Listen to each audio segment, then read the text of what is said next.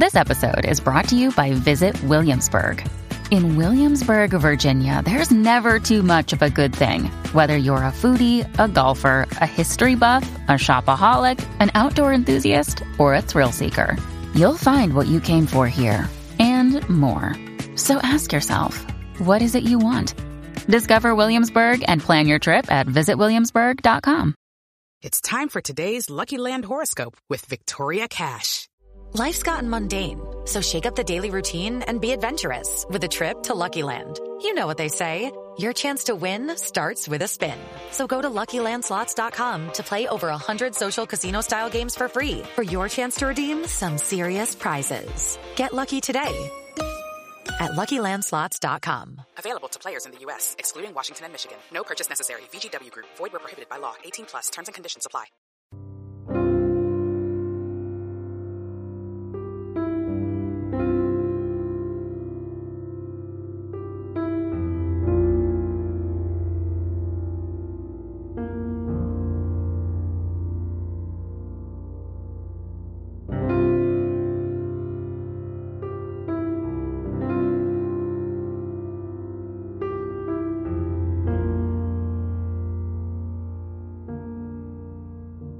Welcome back to the Missing Maura Murray podcast. I'm Tim, here today with Lance in the Crawl Space Studios here in Wormtown. What's up, Lance? Hey, how's it going? It's going great. We are also being joined via phone by investigative journalist Maggie Freeling. How are you, Maggie? I'm well. How are you guys? Doing great. Thank you very much for joining us. This is going to be sort of a debrief episode based on our trip up to New Hampshire, the GPR, meeting with Guy Parody, and we thought it would be more than appropriate to have you on and help us go through all of the information that we collected over that weekend. So let's pick it up where we were up in New Hampshire. What have you thought of what Ed and Graham came up with so far? I think it's really interesting stuff. Going up there, we were kind of pretty sure we weren't going to find like a body or anything, but I think what we were really hoping for was maybe the backpack, the cell phone. So I'm pretty hopeful that with some of the anomalies we found, there might be something there. Yeah, and I think we can all agree that it's not even still. It's not Maura's body. I think based on the police searches done in 2009, I think if Maura's body was under one of those lawns, we would know about it based on the dog searches. But it doesn't mean that there isn't something weird going on there. It does sound like something was dug in the area right around under Rick's trailer. What we're addressing here is that anomaly that looks like it was right at the front of Rick's trailer, almost where the entrance would be, based on Fred's description of where he recalls the trailer to be back in the day when he was up there doing the searches right off, when Rick still lived there.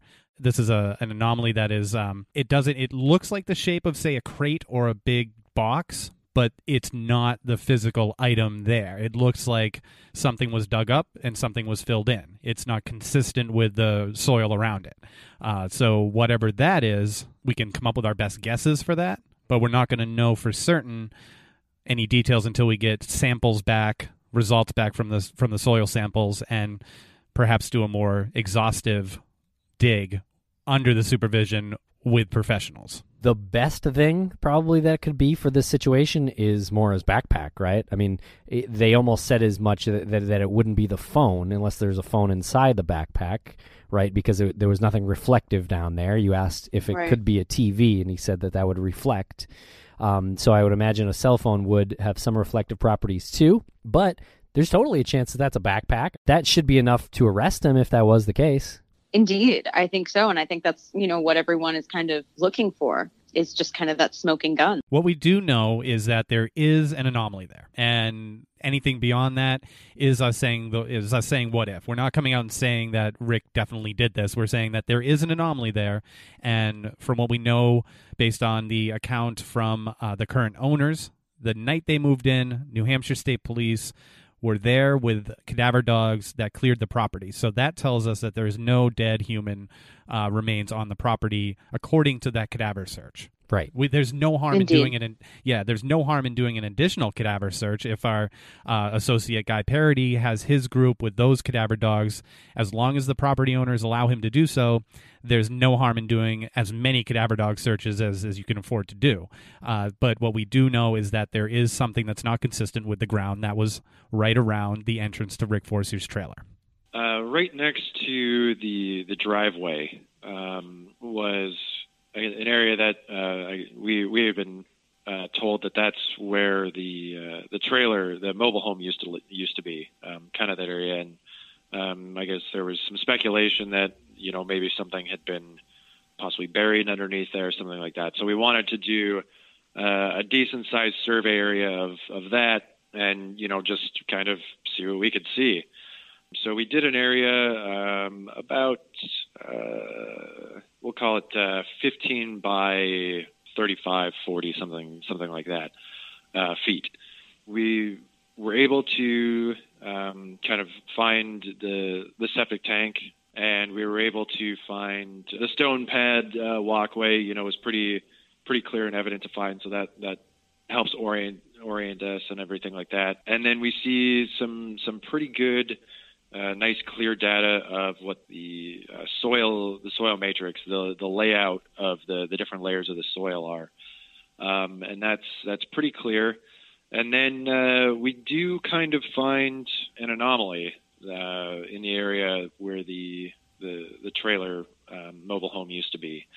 And to kind of describe what this is, what it looks like, it's about a 4 foot wide by 4 foot wide by, let's call it 1 foot high anomaly.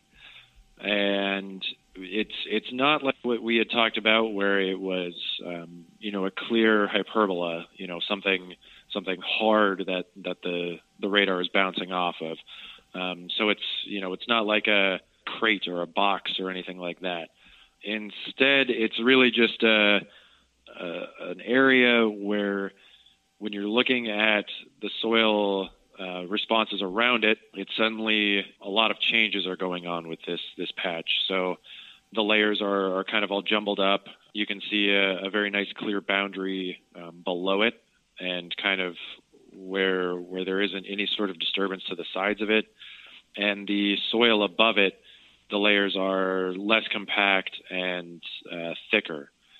It starts at about 12 inches deep and goes to about 24 inches deep, which is interesting because we kind of stumbled across this anomaly, and so we decided to take a soil sample right next to it, and we could really only get to about 12 inches deep with our soil sample before we hit a gravel layer, which then, looking at the data, you can kind of see where that is. So actually, the anomaly kind of breaks through, or at least it appears to break through kind of this layer of gravel. It is something of interest, and it really did kind of catch our eye.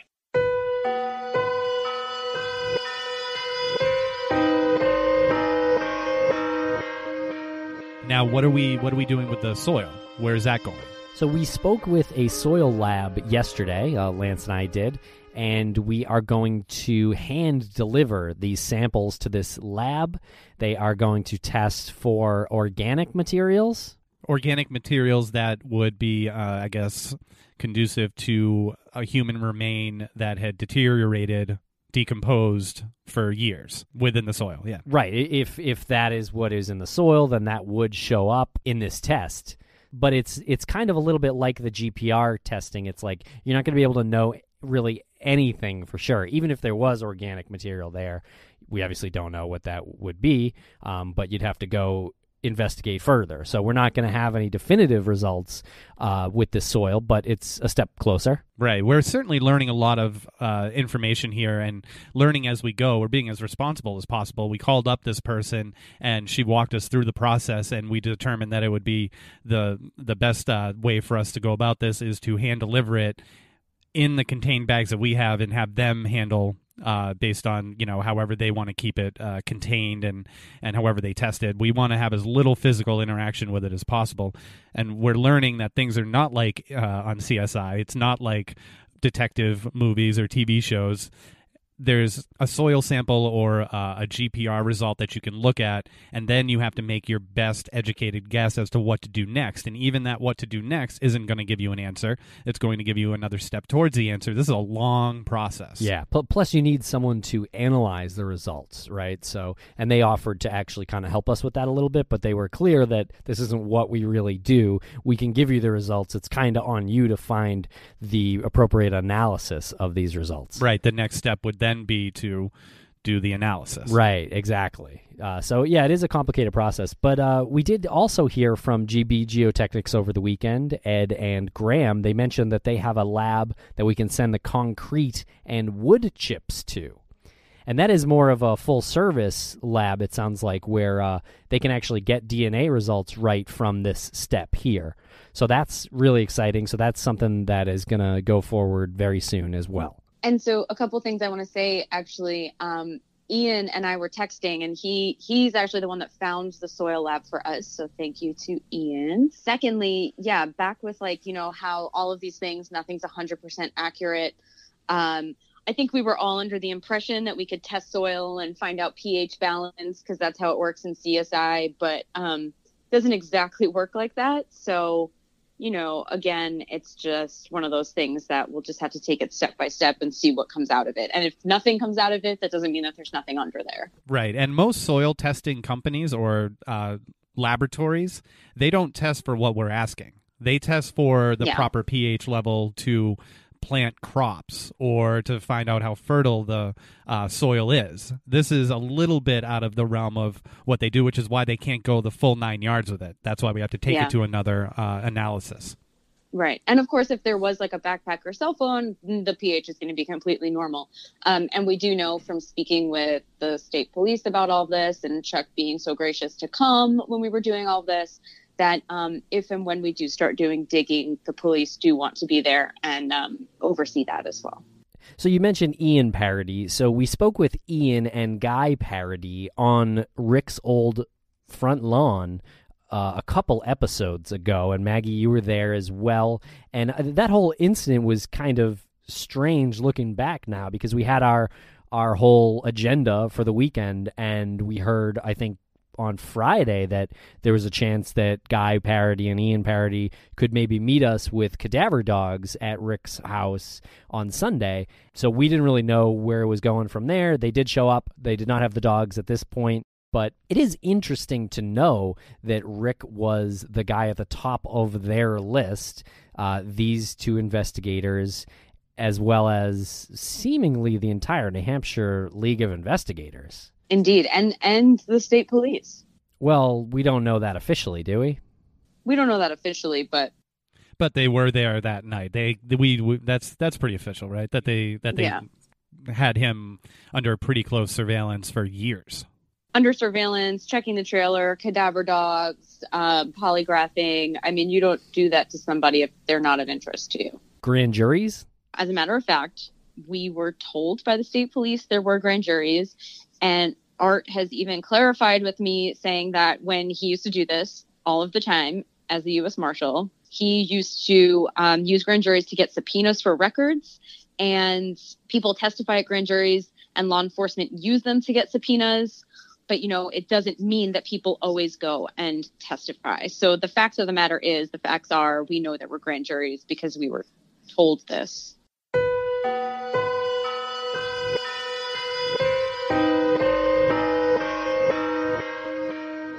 I didn't know that Forcier had switched his car out to the same exact car without the police knowing. To the same exact model, make and model? Make and model. And color. And color. I know we knew that at one point in time. Do you know when? I don't remember the exact date. But how weird is that? That's freaky. Yeah. So, when he gets caught and they search his car, there's nothing there because it's a different but same car. Right. Yeah. Right. Do you know what dealership he went to? No clue. And New Hampshire records are pretty hard to get your hands on. How did you find this out? Just talking to people. And Fred said he knew this too. And I said, Fred, how did you know this? He goes, because I knew that car and it wasn't the same car. Yeah. And so that you guys agree with that?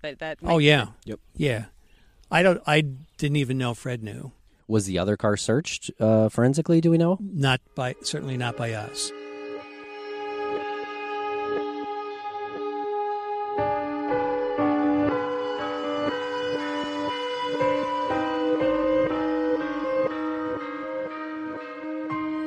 Lance, did you know that Blue Apron's mission is to make incredible home cooking accessible to everyone? I heard that. I also heard that Blue Apron achieves this by supporting a more sustainable food system, setting the highest standards for ingredients, and building a community of home chefs. You bet your bottom dollar that's how they do it. And they have quick and easy recipe options, perfectly portioned ingredients delivered right to your door. And you get to experience the joy of summer. If you grill... Oh, I love grilling. With these favorite grilling recipes, seasonally inspired ingredients, mouth-watering grilling options for the summer, chicken with barbecue sauce, juicy cheeseburgers with my favorite, spicy slaw. Chef-designed recipes and exciting partnerships like Bob's Burgers and Master Chefs. That's really brilliant. The Bob's Burgers thing, his unique burger of the day, really fun. I really liked the seared chicken and tangy barbecue sauce. It was delicious, Lance. Did you fire that up on your grill? I cook all of these on my grill if I can. If they tell me that it's possible to cook on the grill, I'm grilling it. Then you take it right out to your screened-in new porch area? That blew down in the wind. Oh, I'm sorry. But check out this week's menu and get your first 3 meals free at blueapron.com/missing.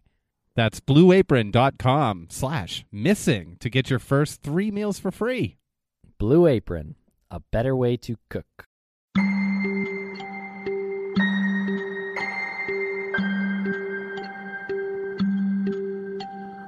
So they said that Rick bought the exact same make, model, year, and color vehicle and switched it out for the one that he had when Maura went missing. And obviously there are some pretty obvious implications with that, right? If you say that's what the guy did, you would get pretty quickly to why he did that. So do you guys think that's true? I mean, I don't know where that information came from. I'll defer to Maggie for this half of it because I might ramble a little bit. So well, I think rambling's okay because all of us don't know. We're still waiting to get the documents from Guy and Ian that has a lot of this stuff in it. But I mean, I feel like that would be something that the police would have been very aware of and on top of, and it wouldn't have been hard to track a VIN number and find that out. I can tell you as somebody shopping for a vehicle in New Hampshire in my youth, it's not easy to get a vehicle. I'll back it up a little bit. I've never looked for a vehicle that was the same make, model, color, year as the one I'm driving.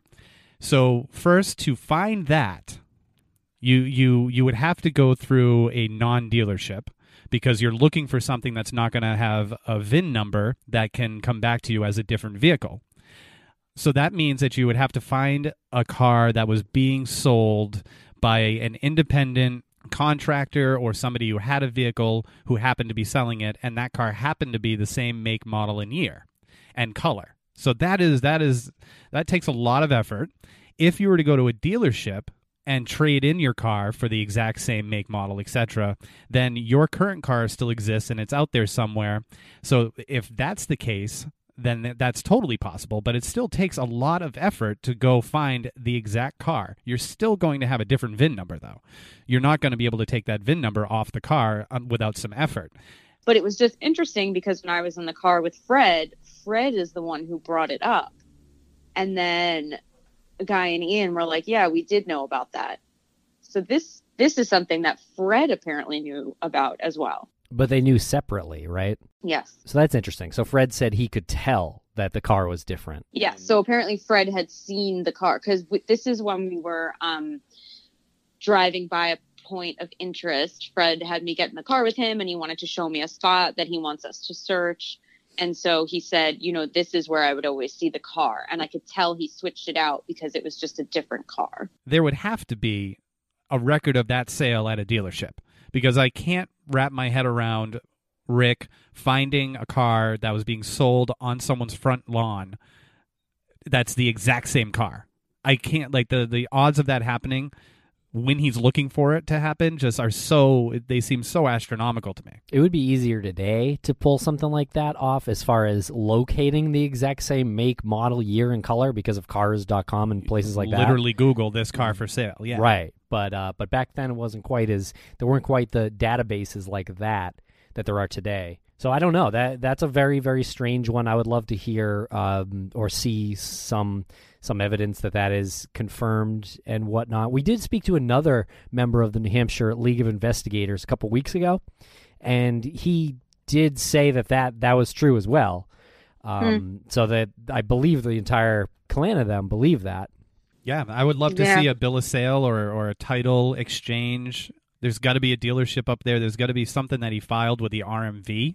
You have to get your car inspected. Yeah, I mean, and if it's true, then the state police would have known, and so they would have been able to track his original car back and perhaps search it forensically.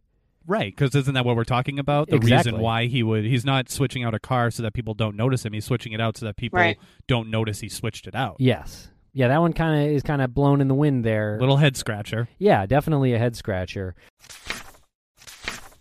Another head scratcher is the psychic they started talking about, a psychic medium named Maureen Hancock that the Parodies mentioned pretty much immediately in the interview as one of their best sources. So you had also mentioned you were really interested in, when Forcier had his trailer here, we were standing right on the spot where the trailer was, and we're going to scan that in a little bit. You're interested in that spot? Absolutely, yeah. Yeah. How come you're interested in that spot? Well, because this trailer was there. The information we received from Maureen Hancock was that Maura was under the trailer in the dirt alive. And at some point in time, he killed her and probably moved her at least 2 or 3 different locations. The locations that she pointed out to us when we went for a walk in a couple of these places, she pointed in the general direction. In one of them, we got a hit and found forensic evidence, I guess, if you will, that we passed on up the chain. So. And I got to say that right off the top, that was shocking to me, hearing this back. I mean, when it's unfolding on Rick's old lawn, like you're not kind of thinking of it like that. But these are seasoned investigators, and that was really the first thing that they pointed to as far as like, why do you think Rick is your guy? For me, the whole psychic thing is kind of like, Right. One thing that was interesting to me, and again, not to take away from any work that they put in because they put in a ton of work, they mentioned Maureen by name, by just her first name. They said in Maureen, and I think, Tim, you said, and Maureen who? Because it was the first time we heard that. And then he was like, oh, Maureen Hancock. Like, as if we were supposed to know who Maureen was, or because it was just so common when he's describing this that he doesn't think to explain who Maureen Hancock is. His comfort level with it as an investigator, as somebody who had just said, I don't believe anything until I see it. And then he follows up with that was, like you said, it was shocking. Yeah, but they did go on to say that basically that she's the only psychic that they've ever worked with that is really given what they called accurate information. He said 99.9%, I believe, were not helpful. Well, here's what I wonder is what is accurate information? Is it like, okay, like confirmation bias? Like we think it's Rick Forcier and now you point to his house, so that information is accurate. You know what I mean? Yeah, we wondered the same thing, what he meant by that. Yeah. Not backing up a psychic, but where that anomaly was found was where he said Maureen told them that Rick had buried Maura beneath his trailer. She was under his trailer. And they also said that Maureen pointed out an area, and I'm not sure we got described this exact area. It wasn't right by the crash site, I don't think, but that Maureen pointed towards an area that Maura had been at, I believe, at one point, and Guy said that they brought cadaver dogs to that spot, and did hit on that as well. So I suppose you could say that's kind of finding a needle in a haystack, right? So those are interesting points still about the psychic. I mean, obviously, this is a true crime podcast. You know, we've talked to psychics before. We've talked about them a lot. In general, it's not really information you want to follow, I think. But this one comes just out of the blue. I mean, I'm again, kind of shocking that we're here. Does anybody want to talk about how they said the psychic said Maura was under the trailer, buried, still alive? Perhaps alive, yeah. Yeah, that was really odd. Putting on my morbid cap right now, that means that he put Maura in some sort of container under his trailer, and in order to keep her alive, could have quite possibly had a breathing tube that came up through the ground. That's the only way someone would be kept alive, unless Like, it's turning my stomach to think about it, unless he buried her alive and then moved the body. I would just really love to see all of their documents and all of their, their case files. Are you talking about the League of Investigators notes or the parodies? I mean, both. The League of Investigator and the parodies, but for sure the parodies. Now, Maureen Hancock is a very popular psychic or medium. She tours, actually. She's got several appearances scheduled this summer in the Massachusetts area. She's from Massachusetts. Maybe we should go see her sometime. We'll try to get 5 minutes with her after the show, see what she has to say. I don't know where it'll go, but maybe we'll try to meet her in regards to this case. It would be really interesting to pick her brain and see what she remembers about her first encounter with the New Hampshire League of Investigators and when she first came upon Rick's house. Supposedly there's some video footage of that moment as well that we were told about. The moment that Maureen said, I think it might be that guy. Right. I think he might have her under his trailer, etc. So I would love to see that. And one thing that I like that we're able to provide to the parodies is the video footage that we have of Maura's vehicle that was outside of Troop F. When we came back from Canada with James, we stopped by Troop F and we took video of the car, and it was pretty extensive video. The trooper had his flashlight on it, was allowing us to shoot within 10 feet of it, and pretty much panned and went over the whole car with the camera. And Tim, you offered that up to Guy and Ian as well, right? Yeah, we sent them a link to download it. I was surprised to see that they hadn't ever seen the car, that they had these, what seemed like definitive opinions about the damage on Maura's car, but still hadn't seen the car or seen video footage of the car to help them on this conclusion. I agree. That was probably the second most shocking moment that, or surprising moment that I had when we were talking to them. Yeah, it's interesting to me because they let us see the car. I mean, I was centimeters away from it. Like I'm confused why if the investigators are professional investigators, why they wouldn't let them see the car. Or I don't know if it's a matter of let. I just don't know how they didn't see the car. Well, maybe they will download the footage that we sent them, and hopefully that'll be helpful to them in backing up what seems to be a very reasonable accident reconstruction explanation.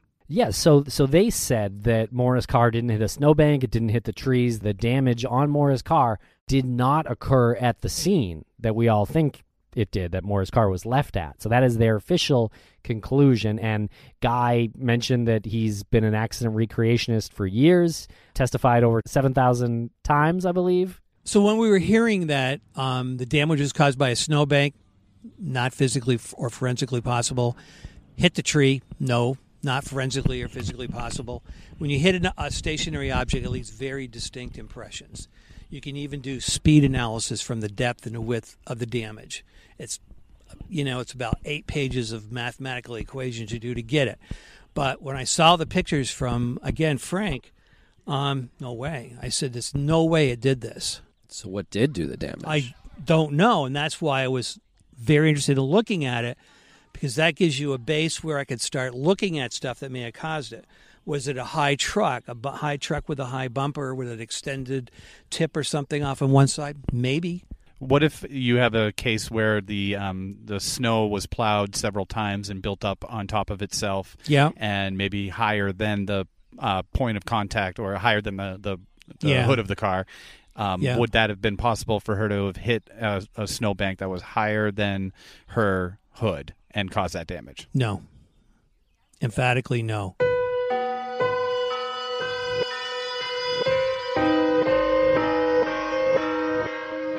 There's never been any other witness testimony that we've heard that it was like, oh, this car is chasing this Saturn or something like that, because the only reason you would say it matters is if it just happened, or if that person, like, she rear-ended someone and that person was mad and chased her down and pulled her into their car or something like that. Like, other than that, then it had no connection whatsoever to how Maura went missing. Here's what does matter, and here is what the saddest part is about the car, is when we went through the Parco report, which is the entire report of the black box and the damage to her car done by an accident reconstructionist immediately following her disappearance. The saddest part is the car was completely drivable and it was able to start. She just didn't know she had to take the key out to start the car, which is, I think, the most relevant and the saddest part of all of this is she could have driven away from that scene perfectly fine. So regardless of the damage on the car, I don't think it matters. The car was still completely drivable. You make a good point about needing to remove the key from the ignition and then reinserting it to start the car. If she had gotten into an accident that caused that damage, even if she rear-ended somebody immediately before, she would have needed to take the key out and put it back in to start the car. That's a great point, yeah, because it would have had to have happened when that accident occurred, yeah. The theoretical first accident. Right. Hypothetical. That accident could have happened weeks earlier. Like, that's why I just think it's a rabbit hole. And personally, I'm not going to be paying attention to dents in her car. But I think it could have happened weeks ago. We don't know. If it did happen previously, she might have known that she had to take her key out of her car ignition and put it back in to get the car started. I'm saying or she could have just turned it off, taken the key out, and then gone back in. Like, she might not have known. Right. If a car stalls out, you don't necessarily know to take the key out. You're just turning, and that's what the black box showed. She had 7 clicks to start the car without taking out the key. There were 7 clicks to her ignition in that immediate time frame. And if she had just taken the key out, put it back in, and given it one more click, it would have started, and she would have driven away. Yeah, I like how we say that we're not going to get into it, and then and then we're already halfway in the rabbit hole right now. One thing I want to say about the A-frame that is sort of flown under the radar a bit is the little stain there that's under the stairs. Mm-hmm. And we have a pretty clear image of it from the borescope camera that Ed and Graham used. The little stain that's under the stairs is exactly where the dog has been sniffing, according to the current owner. The current owners, I believe, had noticed that their dog was sniffing the step at a specific location. And so we took some photographs of the underside of the steps. It's a wooden staircase going up to the second floor. Again, I'm not really sure what I'm looking at, but it looks to me like there's some sort of staining on the wood at about the location that this dog had been sniffing. That might be a slight thing that you might want to look at in the future. Yeah, and just it's only a small stain, a couple inches maybe, without pulling up that step or pulling out the wall of the paneling. That's something that we can't really get a sample of, but it is interesting. It is interesting. But this is not a cadaver dog. This is a house dog. True. But I think it's a good point bringing it up because it is anomalous, I suppose. More anomalies would be under the big slab at the A-frame house.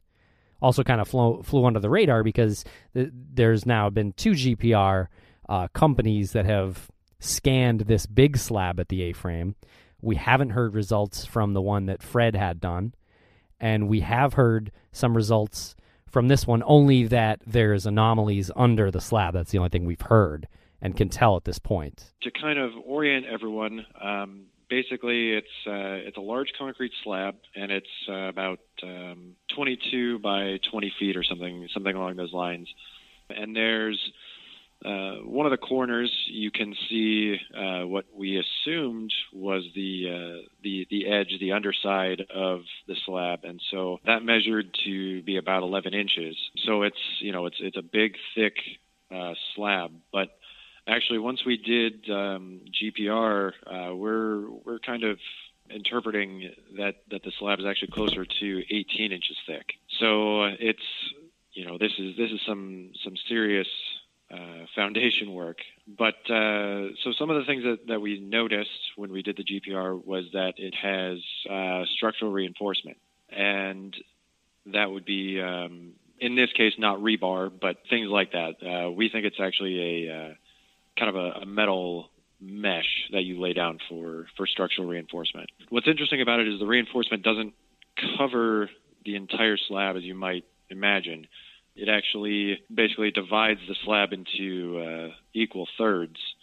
So you have sort of reinforcement, and then you have about a 7-foot gap where there's no reinforcement, concrete all the way through, and then you have the remainder of the slab is then reinforced. So that type of reinforcement can make it a little bit more difficult for the ground penetrating radar to see below it. And that's just sort of the way that the radar, I guess you could say, just reflects off of that metal. But we were, able to still pick up things of interest below it. We kind of picked out three things in particular. One of them we're pretty sure we can rule out as just kind of one of those post holes that you noticed that you've mentioned on previous podcasts. Just basically when the GPR went directly over top of it, it kind of shoots a big spike. Like a PVC tube, one of these PVC tubes that appears to have been cast into the concrete. Then there were two others which were kind of larger anomalies, and by large we mean maybe about 2 feet. If you wanted to, I guess, kind of cube it off, you would say 2 by 2 by 2, something like that. These are right at where we're seeing the back of the slab, or slightly punching through what would be the back of the slab. And that, there's a lot of different things that could be. The geology of the area is very rocky. It's former glacial. So, and right next to the slab, there's a bunch of big stones. So just because there's some kind of thing that we're seeing doesn't mean it's necessarily anything nefarious. Really, I guess one of the big questions is just trying to track down when this slab was made. So I find that interesting. I don't know where to go with that. It doesn't seem like the state police are incredibly interested in the property. They're a little bit interested, I would say, but possibly not to the point where they think it could be more under that slab. Yeah, I think the curiosity factor is more than the suspicion factor. You know what I mean? I think everybody is really caught up, admittedly so, in what is that slab? Like, why is it even there? Why does it have this reinforcement on the outer thirds and nothing in the middle? And then what is this anomaly underneath? I don't think any of us had said or realistically think that there's something having to do with Mora under there. One thing that could put this to bed is taking a sample of that concrete and doing an age test to it to see if it's older than 10 years, older than 15 years. They can get it to within 5 years, depending on how much money you want to spend on it. Well, that was something we talked about too, is asking the man who built the house back in the 80s, did you put that slab there? But I guess we know that he's very, very, very old. Maybe not all there to ask those questions. Yeah, the best bet I think we would have is asking the realtor who rented the place out to Claude and eventually sold it to Mike and Sarah. And we did get a really cool email from someone who said that the amount of concrete just to have that depth and that size is definitely more than a one person, like that's a crew. To get that much concrete there, especially with all of the reinforcements that's in there, that's not one person flying under the radar, digging a hole, burying something, and then putting this tons of concrete on top of it. There had been rumors that someone did die in the A-frame, and what we found out talking to the police is that it was just a natural death. So that could be the source of the cadaver hit, potentially? Maybe. I mean, people started freaking out on, there was rumors that, there was a dead body in there, so that's the cadaver hit. It was made pretty clear to us by the state police that they are convinced there was never any homicide that took place in there, was a quote. And was that from our conversation with Chuck at the site? Yeah. Oh, okay. Yeah. And I also wanted to mention that he said during that brief conversation that Claude's brother, Larry, turned in the knife to Fred, and of course it made his way to the state police. Larry implicating his brother, saying he might have had something to do with this. Was Larry trying to collect the reward? That was at the same time of the massive reward. Right. So that was what information we never realized about that. So they don't believe the Moulton brothers were involved, but they don't speak too highly of them either. Sure. And I think I agree with that. I think that's what happened. It's all got spun out of control on the rumor mill. And I think that's exactly what happened. I think this one brother's sleazy guys wanted to collect a reward. So what are we doing next, Maggie? Yeah, so I think next steps, it's amazing. We are almost at $9,000 of our $10,000 goal. Holy crap. On the GoFundMe page you're talking? On the GoFundMe, which is amazing. So, I think a lot of that money will be going to some of these tests. But, there's so many places we want to search. That place that Fred showed me, I think we really want to bring some dogs up there. So we're going to be finding people, some volunteers with cadaver dogs to go up there. I think is something I want to do. That's really good. There's going to be some money that is allocated towards the concrete testing, the soil testing, and personally, I would love to see a billboard. I tried to look into that. If anybody has information on the best advertising company that does billboards in that area, feel free to send us the link to this company. Would love to get a billboard up there at least through February, at least maybe for a year, see how much that costs. So if anybody's got information on how to do that, feel free to send it our way. Indeed. And again, if you are someone who is a dog handler, we would love to talk to you as well. Also, final note here, everybody knows that this is now a very interesting area. This community is a very quiet community. They're, for the most part, very tight-knit. We have owners of the A-frame house and owners of Force Years Old house. We all need to be respectful of them and their neighbors. And I know that there's a lot of dark tourism that's going on, and people like to drive by and take pictures. Just be respectful. Don't do this. It doesn't do any good. Any picture that you take of that house is not going to be any different than what's on there now. The last time someone drove by, the police tracked them down and showed up at their door. If you don't want that, do not drive by and take photos. Be respectful to these people because the police do follow up on it. Like you said, this is no exaggeration. There's no hyperbole here. Within hours, the police were at this person's door. So that's something that you don't want to be inconvenienced with.